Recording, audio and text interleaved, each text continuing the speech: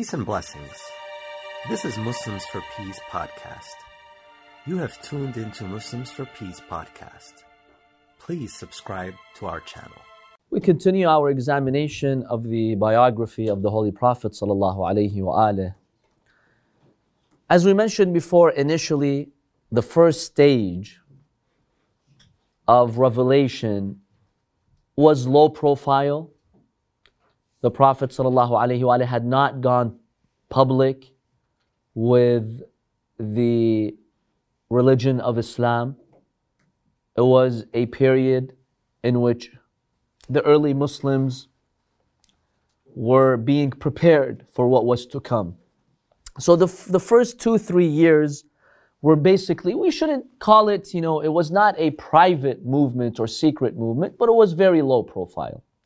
Then the second stage, as we examined, was the hadith of Dar, in which the Prophet ﷺ gathered his own family members and relatives from Bani Hashim, and he specifically made an invitation to them for them to join him. And then the third stage was what?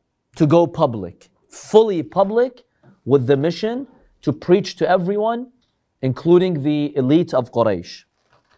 So Allah subhanahu wa ta'ala reveals verses 94 and 95 of Surah Al-Hijr.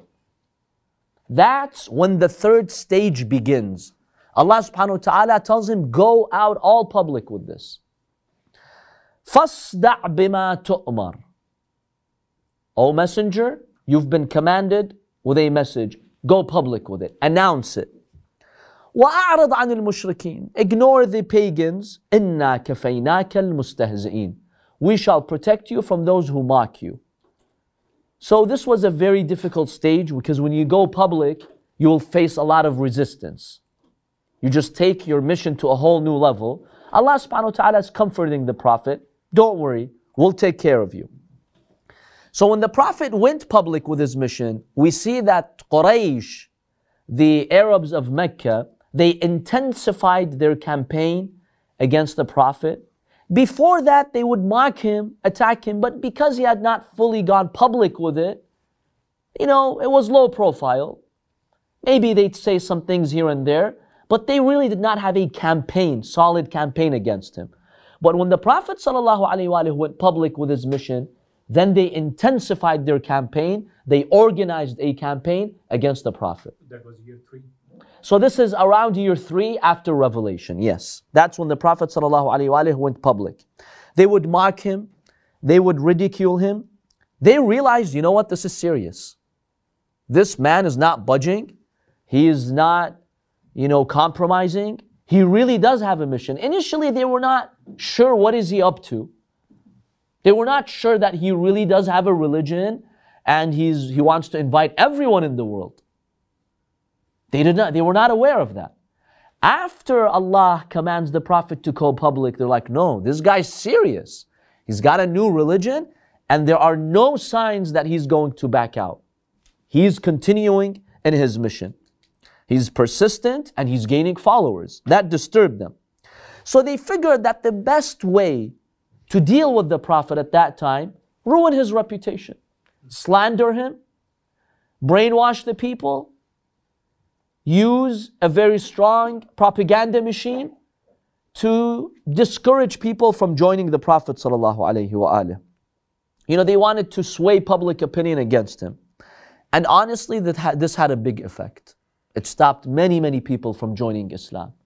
Because people already, when there's someone who has something new, you already face resistance. People are already skeptical. People don't like change, right? On top of that, when you ruin the Prophet's reputation, you attack him, you accuse him, that really discouraged a lot of people from joining the religion of Islam. It makes it much less likely for you to see the truth when you see the person who has that mission being slandered. So this really did have an impact, and this disappointed the Prophet ﷺ. He was really sad when all of this happened. So Allah comforts him. Allah says, go public, invite everyone to Islam, even the leaders of Quraysh, the elite of Quraysh, invite them one on one. But don't worry, don't let anything stop you. Even if they mock you, ignore them. وَأَعْرِضْ عَنِ الْمُشْرِكِينَ. This shows the akhlaq of Quran. Those who attack the Prophet would not kill them, go after them. No, he would simply ignore them. In another verse, Allah subhanahu wa ta'ala tells the Prophet, and we know that your chest becomes tight. That's an Arabic expression.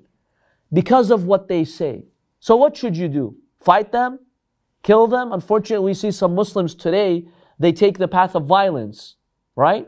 The Prophet never treated them violently. فَسَبِّحْ بِحَمْدِ رَبِّكَ وَكُنْ مِنَ السَّاجِدِينَ. Worship Allah and prostrate. That's the only recipe, formula, direction that Allah gives to the Prophet when someone hurts you with their speech. Allah doesn't say go imprison them, kill them, destroy them. And Allah subhanahu wa ta'ala promises the Prophet victory. Those who mock you, just ignore them. We have protected you from those who mock you. And no one will be able to stop your mission. So the Prophet ﷺ, after God revealed this verse, he went public. How did this happen?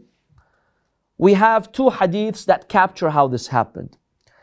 So it is reported that he stood in Masjid al-Haram by the Kaaba and he made the public announcement. What did he say? Ya ma'shar Quraysh, O people of Quraysh. Ya ma'shar al-Arab, O Arabs. Ad'ukum ila shahadati an la ilaha illallah. I invite you to bear witness that there is no God but Allah. Wa anni Rasulullah. And I am the messenger of Allah. وَآمُرُكُمْ بِخَلْعِ الْأَنْدَادِ وَالْأَصْنَامِ. I command you to stop worshipping these idols and ascribing partners to God. فَأَجِيبُونِي. Respond to me, accept my invitation. تَمْلِكُونَ بِهَا الْعَرَبِ وَتَدِينُ لَكُمُ الْعَجَمِ. Look, it's not only about the akhirah. If you are scared that I'm going to take the power from you and you will become helpless people, no. If you follow me, you'll be masters. All other Arabs will look up to you. You will have important positions in society. You will become leaders. So there isn't only a religious incentive here. No, there's a worldly incentive. I promise you that I'm not here to seek power. You will be powerful. All other Arabs will look up to you and your power. So, he was just comforting them that I'm not here to take power from anyone. And وَتَكُونُونَ مُلُوكًا فِي الْجَنَّةِ. And you'll be kings in paradise. What more do you want? The best of both worlds. You want the world? Join me. You want the akhirah? Join me. But what happened? See, the Prophet was not leaving any room for excuse. Don't justify and say, oh, this Muhammad came and he wants to take the power from us. That's not the case. But the arrogant ones rejected.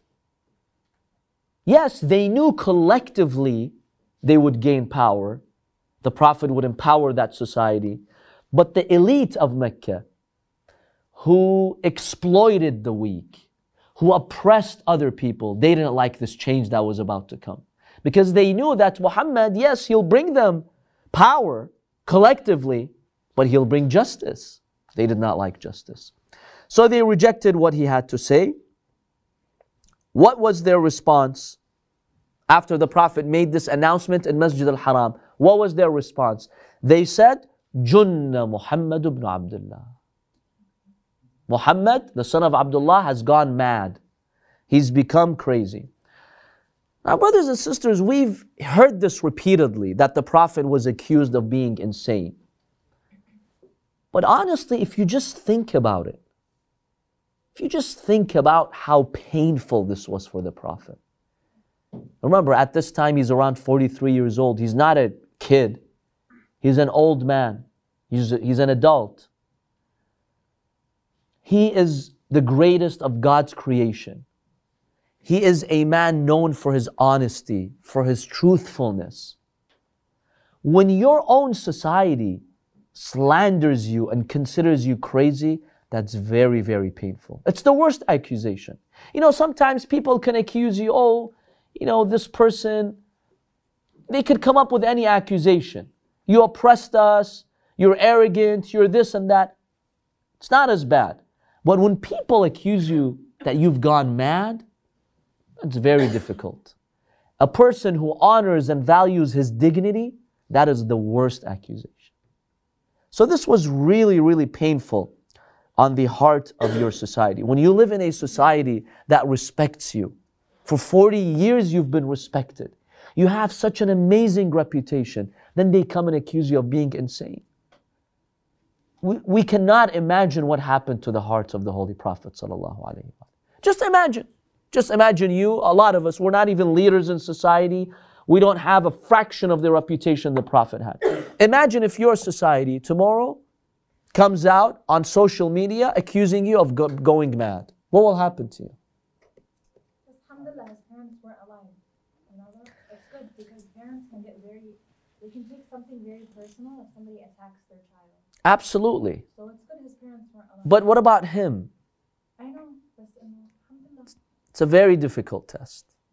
Just realize the difficulty the Prophet had to go through. So they accused him of this. Another narration states the Prophet ﷺ was standing at the Mount of Safa. You know, you do the sa'i between Safa and Marwa. It's just across from the Kaaba. Then he asked them, O Quraysh, if I were to tell you, this is before he made the public announcement. If I were to tell you that behind this mountain, there is a caravan of horses approaching, would you believe me? They said, yes, we'd believe you because you're the truthful. We never caught you lying in your life. You have an impeccable reputation. There's no reason why we should doubt you. Then he told them, if that is the case, then believe in one God. Stop worshiping the idols. If you don't, a big punishment will await you on the day of judgment. Now, something very painful happened here. They're all silent. Imagine this is a public announcement, new religion, new beliefs, new ideas. Imagine that silence and everyone's waiting. What's the next move? Those big crowds in Masjid al-Haram, are they going to accept his message? Are they going to reject him? Is anyone going to stand up to the Prophet? Who stood up to the Prophet? Abu Lahab, the very uncle of the Prophet. He stood up to the Prophet in front of everyone and he told him, is this why you gathered us? And he slandered the Prophet and everyone left the scene. When your own relative stands up, embarrasses you, disqualifies you, can you just imagine what happened to the Prophet ﷺ? Had it been someone else, okay, you can handle it. But when it's your own uncle, what kind of damage does that to you? You know, imagine if you're trying to make a point to other people and then your own brother interrupts you and embarrasses you. Some of us may have been in some similar situations, right? It's very painful. We have to appreciate the pain the Prophet ﷺ went through. Immense pain. You're standing, everyone's anxious to hear this message, and then your own uncle gets up and disqualifies you. Very big test. So he attacks the Prophet, and then he said, Tabban lihadha al-deen. The word tab in Arabic means like when you wish death for someone, destruction. Destruction to this deen. Destruction to your hands, O Muhammad, for saying this. After that, Allah subhanahu wa ta'ala revealed Surah Lahab. Tabbat yada abi lahab. Allah defended the Prophet. You say destruction to Islam and Muhammad? No, destruction to your hands, O Abu Lahab. Tabbat yada abi lahabin wa tab. So Allah subhanahu wa ta'ala rebuked what Abu Lahab did. And Allah promised that He would torture him in hell for his corruption and for him standing in the way of the Holy Prophet sallallahu alaihi wasallam. And he said that a number of times. Remember the hadith of Dar when the Prophet ﷺ gathered his family members? The only one to object to him was Abu Lahab. He objected to him. He called this magic. He said, Tabbat yadak.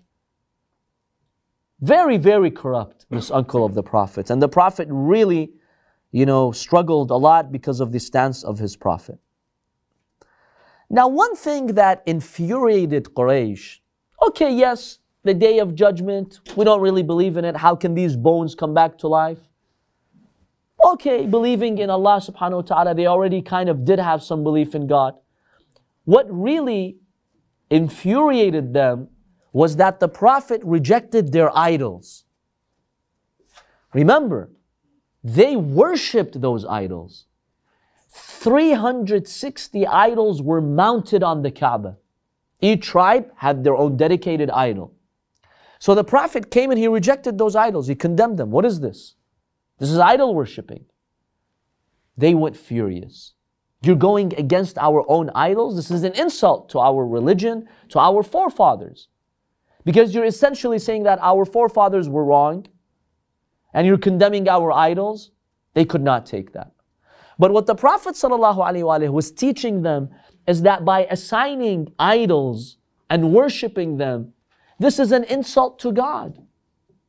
It's an insult to Allah when you worship Him alongside idols, stones, dates. You're insulting your own intellect. You, the human being, you're greater than the idol that you're worshiping. You know those Arabs, some of the idols they make them from dates. And then they used to eat them in times of drought. So they wouldn't starve, they'd eat them. They'd make their own god and then eat their own god and then go to the bathroom. That's an insult to human intellect.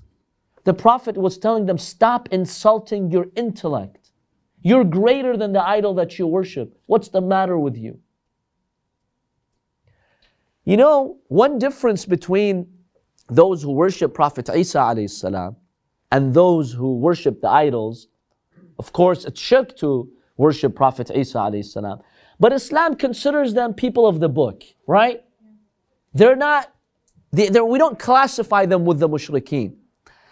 Because see, at least worshiping someone like Isa, even though it's wrong, at least there's a perspective to it. Isa used to do miracles. He would revive the dead, cure the blind. Okay, you could see how someone would worship someone like that, right? It's wrong, but you could see how someone would do that because Isa had powers we don't have. And that could make some people who are ignorant think, okay, he's divine. But a stone, for God's sake, a stone that can't move, can't help itself, how could you worship that? That's the worst type of belief. Shirk is the worst type of belief. But they didn't like that. They didn't like the fact that the Prophet ﷺ was denouncing their idols. And so they tried to attack the Prophet ﷺ. They tried to hurt him, but Abu Talib would defend the Prophet. He was a pillar of support. No one dared to come and physically hurt the Prophet when Abu Talib, his uncle, the father of Imam Ali ibn Abi Talib alayhi salam, would stand up to them. He would threaten anyone who would come to, threaten the Prophet. He was well respected by Quraysh.